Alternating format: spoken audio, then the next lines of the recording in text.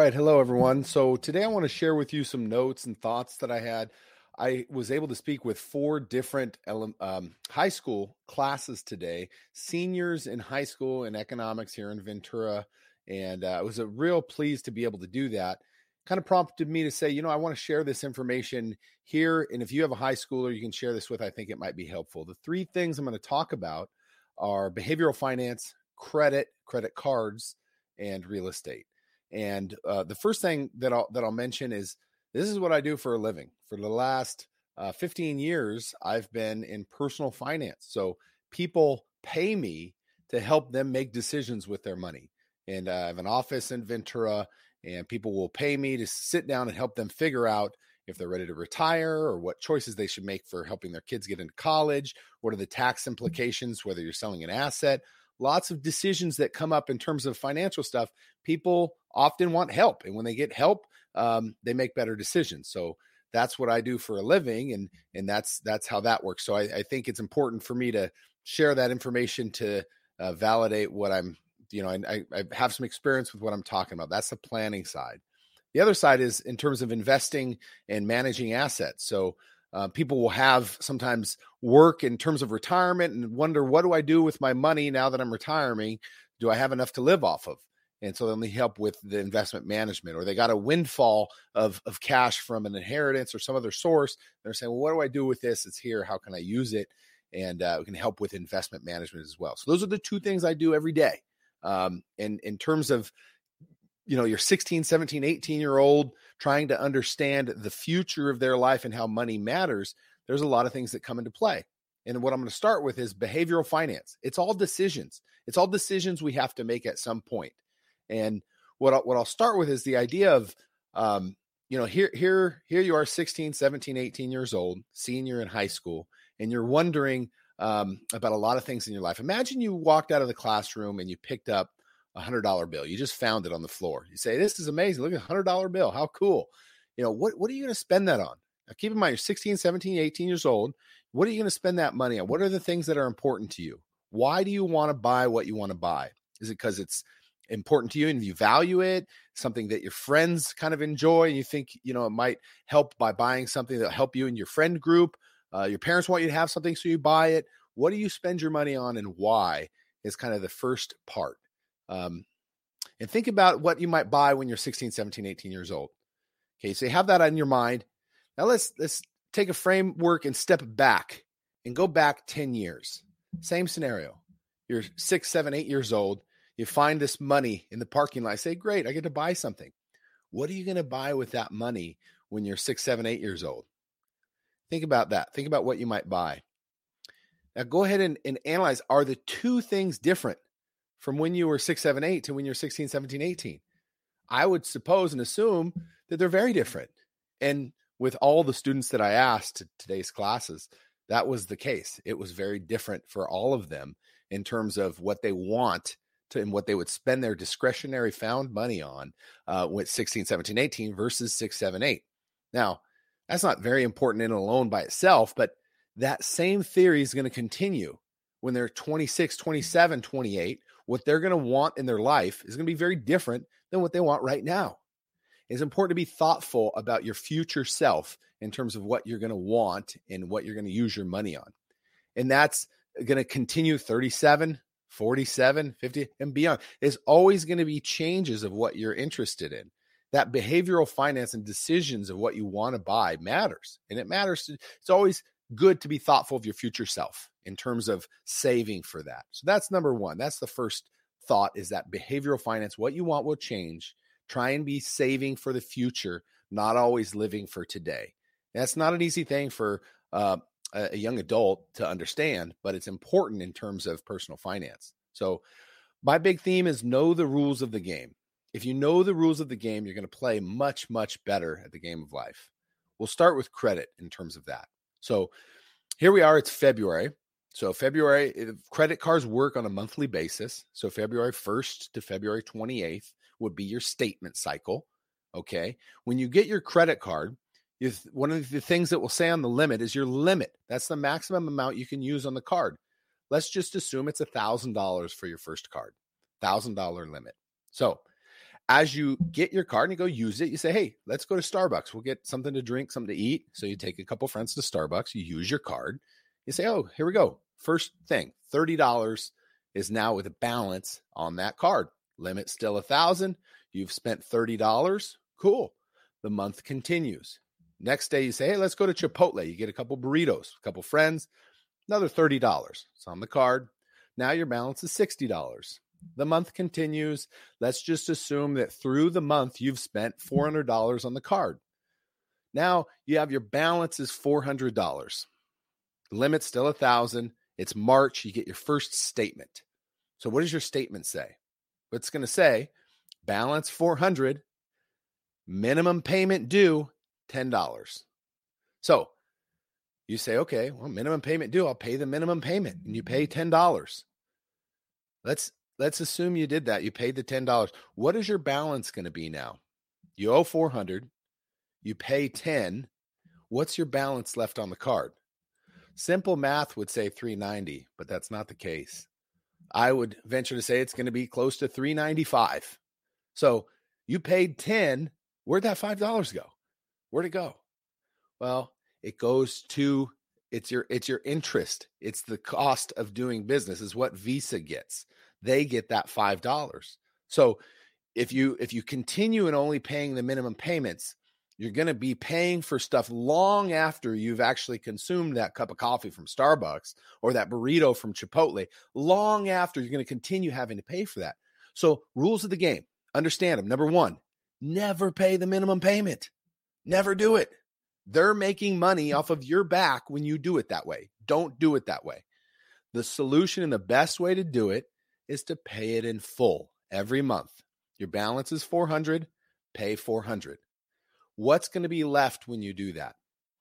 Your balance at the end of the month is $0. What did they make off of you? $0.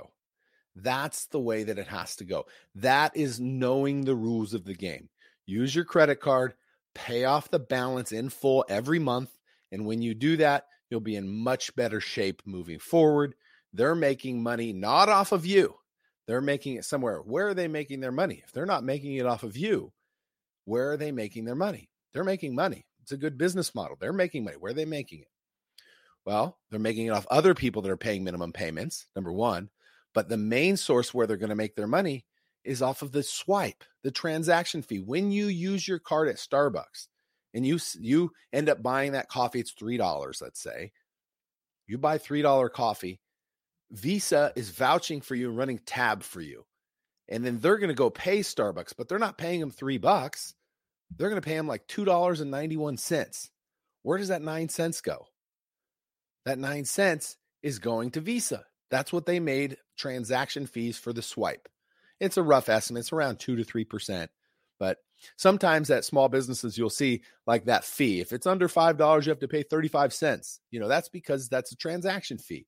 They're trying to not eat into their margin for the small business, right? So let the business of the Visa and the MasterCard, the credit card companies, let them make money off of the swipe. Don't have them make money off of you for interest payments. Know the rules of the game. You'll play much, much better. Okay, that's first point. Second point with credit. Credit works. There's a thing called the FICO score. You get a FICO score as you establish credit. And the FICO score, there's three bureaus, Transamerica, TransUnion, and Experian. Those three bureaus have a score. It's generally from 350 to 850. The higher the score, the better. It's always important to pay your bill as agreed. Even if it has to be the minimum payment, pay your bill as agreed. But what I want to share with you is a huge tip that's not commonly known when you get your credit card. Your limit, again, in the assumption's $1,000, let's say. Your balance should never, ever go above 50% of your limit. So in that case, never go above $500. If you do it that way, you're going to be establishing your credit better, building it higher, faster. When you do break that threshold of 50%, what happens is your credit score goes down a little bit. Not forever, but for a period of time, it goes down. The reason being you're overextending yourself potentially, and they don't want to keep giving you good credit with higher abilities to get good terms on future debt that you're going to take. So they want to make sure that you're being responsible. It's a risk assessment tool. So that's how that works. And in terms of credit, the things that matter most to get your credit score up are those two things: pay as agreed every month, and then also manage your balance to limit ratio, and you're going to be in the best shape possible for establishing and building credit. Now, length of time for how long you've had credit matters, so that you're not going to jump right to an 800 score immediately. The mix of credit you've had, whether it's credit cards or car loan or home loans, those student loans, those things all assist with your credit, and that matters, and it takes time. So it takes time for that. Some people ask questions today in today's classes. They say, well, what if I only use like $5 a month? Does that matter how much I use? No, that's great. You don't have to use a lot. You can use it small. Just pay it off in full every month. And some people say, well, what if I don't use it for 3, 4, 5 months? Does that matter? Well, it does matter, actually. I think after 6 months, the ability, if you're not using it at all, you just put it in your dresser drawer, you're not going to be helping your credit much further beyond that. So you want to use it a little bit if you're trying to establish and build credit. What I also share is you don't want to get a credit card until you're ready and able to pay it off in full every month. So for most people, that means when you have a job and you have some income, you have to be real careful. Okay. So the next thing I'll say is that life happens. Life happens. We kind of get excited about things, or, that maybe our roommate's not able to pay their portion of rent. Maybe, our car breaks down one month. The refrigerator also breaks at the same time. Things happen. Life is going to happen. There's surprises that happen for us all. But if you're in a position to deal with those, it's better to not have to put it on your credit card if you can't pay it off every month. So the second rule of the game is to have a nice emergency fund. That's a pickle jar hidden up behind the fridge, in the very back. If something happens, you have some money hidden, safe, saved somewhere. You can pay for stuff. And when you're younger, a young adult, the idea of having that be $200 to $500 is probably sufficient and enough.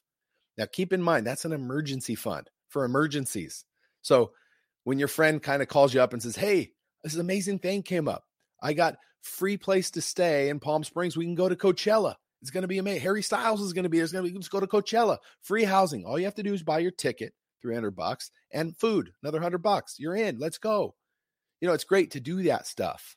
But if you're going to break into your emergency savings to do that, your emergency fund, that's a bad idea. You can't YOLO yourself out of your emergency fund. That's not true emergency. That's a YOLO emergency. Don't do that, right?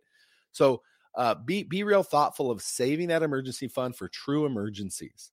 But if you're have your emergency fund in place, you're paying off your credit card in full every month, and you have some savings, and you're going to use that savings or use some future income that you have and use that money to pay for that trip, then you're in good shape to do it. So it's important to try and understand that and balance that out. And in terms of credit, it's all choices. It's all behavioral finance. And we talk about that. And I think it's important to just grasp that and understand those choices. They really, really do matter. Okay. So next, I'm going to jump into real estate. And I have a few examples of real estate that I'm really happy to share. When you look at Ventura County, what's the average price for houses here in Ventura County? It's 2022. And the average prices that the 4 classes came up with today, which is pretty close, I think, was around $700,000 for a house in Ventura County today.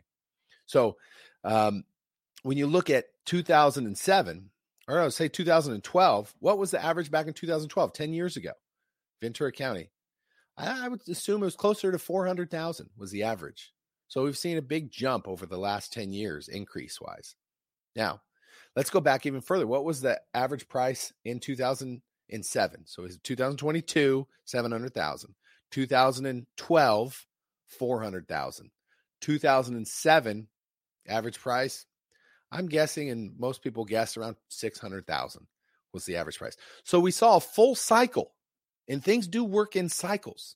That full cycle from 2007 to 2022, peak to, I'm just going to say it, peak to peak, and I'll get more into that. I'm not prognosticating here, but peak to peak, from then to now, we've seen, I would say, a full cycle. The peak, the trough being 2012, around there, and then back up to the peak.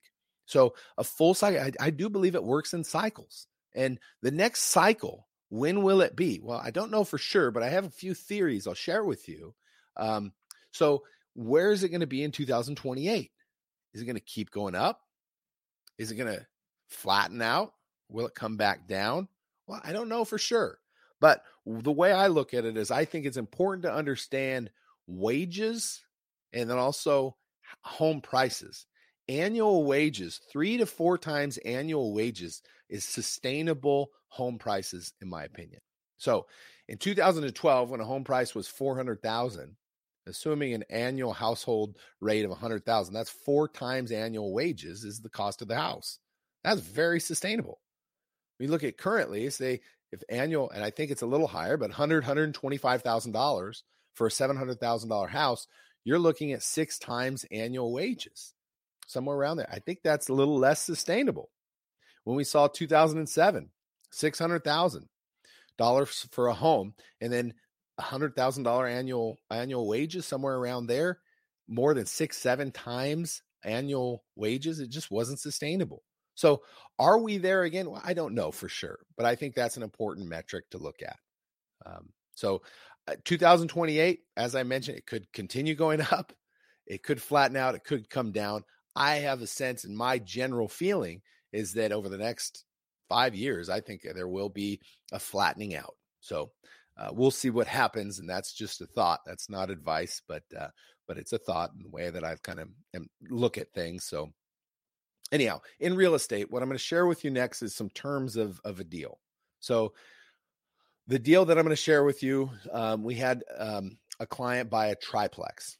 This was a while ago, and this is unique to their situation. So this, again, isn't advice, but it's just a scenario that we saw play out. The cost was in 2012. It was $404,000 in Northern California, triplex, 3 2-bedroom, 1-bath units. And each one paid at the time $1,250 a month in rent. So the monthly rent total in terms of income was $3,750 was the amount of income. Okay. The mortgage was a loan of $385,000. And then the payment was $2,750 a month in the mortgage bill. Principal, interest, taxes, insurance. So the positive cash flow, $1,000 a month. So if you're with me on this, and whiteboard would be a little easier to explain, but if you're with me on this, you see $1,000 a month interest in 2012 is a good deal. But to think about the risk involved, what happens if the 3 renters fell on hard times and couldn't pay the rent? Who had to pay that $2,750? The landowner, the owner, right? What happens when there's an issue in the driveway with the pipe and you need to replace the pipe? Who pays for that? The owner. The roof goes bad. The owner has to pay. So there's risk and exposure. It's not just easy free cash flow. You have to be willing to deal with those things. But in this case, this was 2012, and it's been 10 years now. And how has that asset performed over the last 10 years? And how, in general, with real estate, these cycles sometimes can be relied upon in the future to hopefully work out in a similar fashion. It doesn't always work this way, but over time, the property has appreciated in value. So 2012 was $400,000. What's the current value? 2022? Well, it's estimated to be around $950,000. So a lot of appreciation of the home value. Rents now, they were $1,250 per month back in 2012. Well, what happens to rents over time? Well, inflation, things cost more. So rents now are around $1,450 a month. So we're looking at somewhere around $4,200 a month in terms of total income now from the 3 rentals. Look at the interest rates over the last 10 years. The initial loan amount was $385, and it was 5.5% interest rate. So interest rates have gone down. There was a refinance. Now it's at 4%. So the payment's only $2,500. So now they're making over $1,700 a month in positive cash flow. So you see how that works out? In addition to that, the loan amount was $385 back then. It's currently $305. So the loan goes down in value. It's been a good asset in terms of all 4 of those things. The home has appreciated. Rents and inflation of rents has gone up. The loan has been being paid down. Interest rates went down, refinance, get better terms on the loan, more cash flow. So you have to look at assets in a way where what goes up in value or pays you more in terms of income, or, that's the key focus. What I want to share with you on that is a book that I read when I was in high school.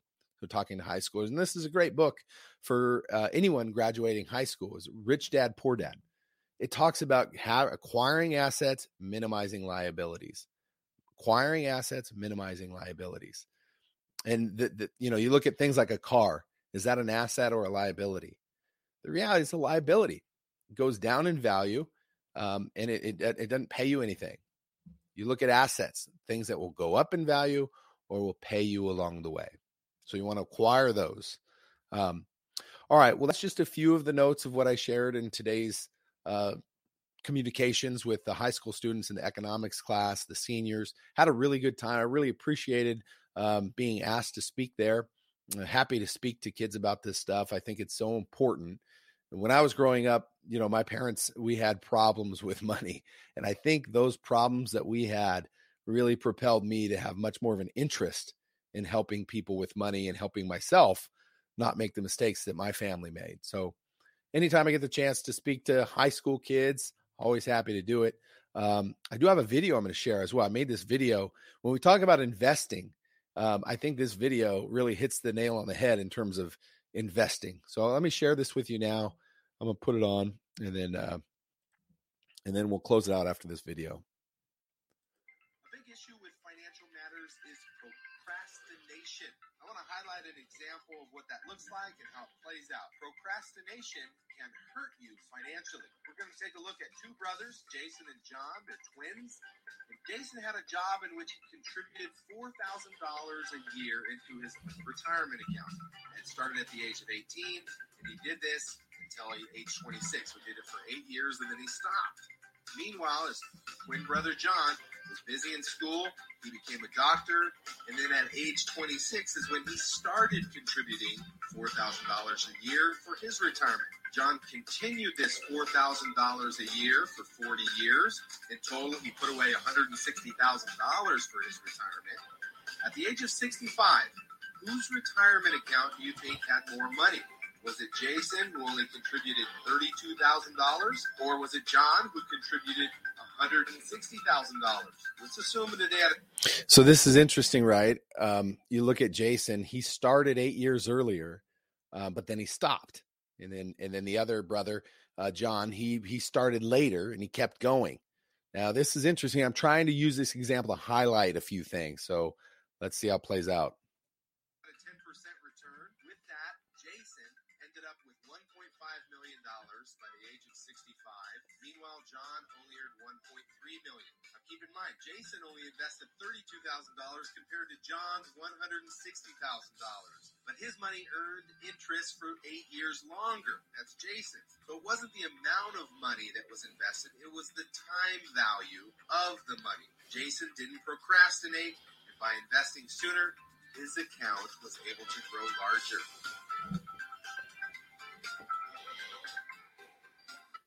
All right. So that's what I wanted to share. I think it does really showcase the idea of starting sooner. Starting sooner helps. Obviously, that example is purely an example. 10% is not easy to get annually, and that's not, as far as what we should always assume we're going to get. But keep in mind, starting sooner is a really big deal, really big deal. Well, I hope this helped. I did want to share this. I enjoyed speaking to the students, as I mentioned, and happy to do that. So if you know or have an economics student, a high school student, and you want me to speak to their class, I'd be happy to do it. Just reach out. Maranatha Financial is my business. Maranatha.com is my website. Michael@maranatha.com, or right here on Facebook, you can private message me. I'll get that there. So have a great day. All right. Be well.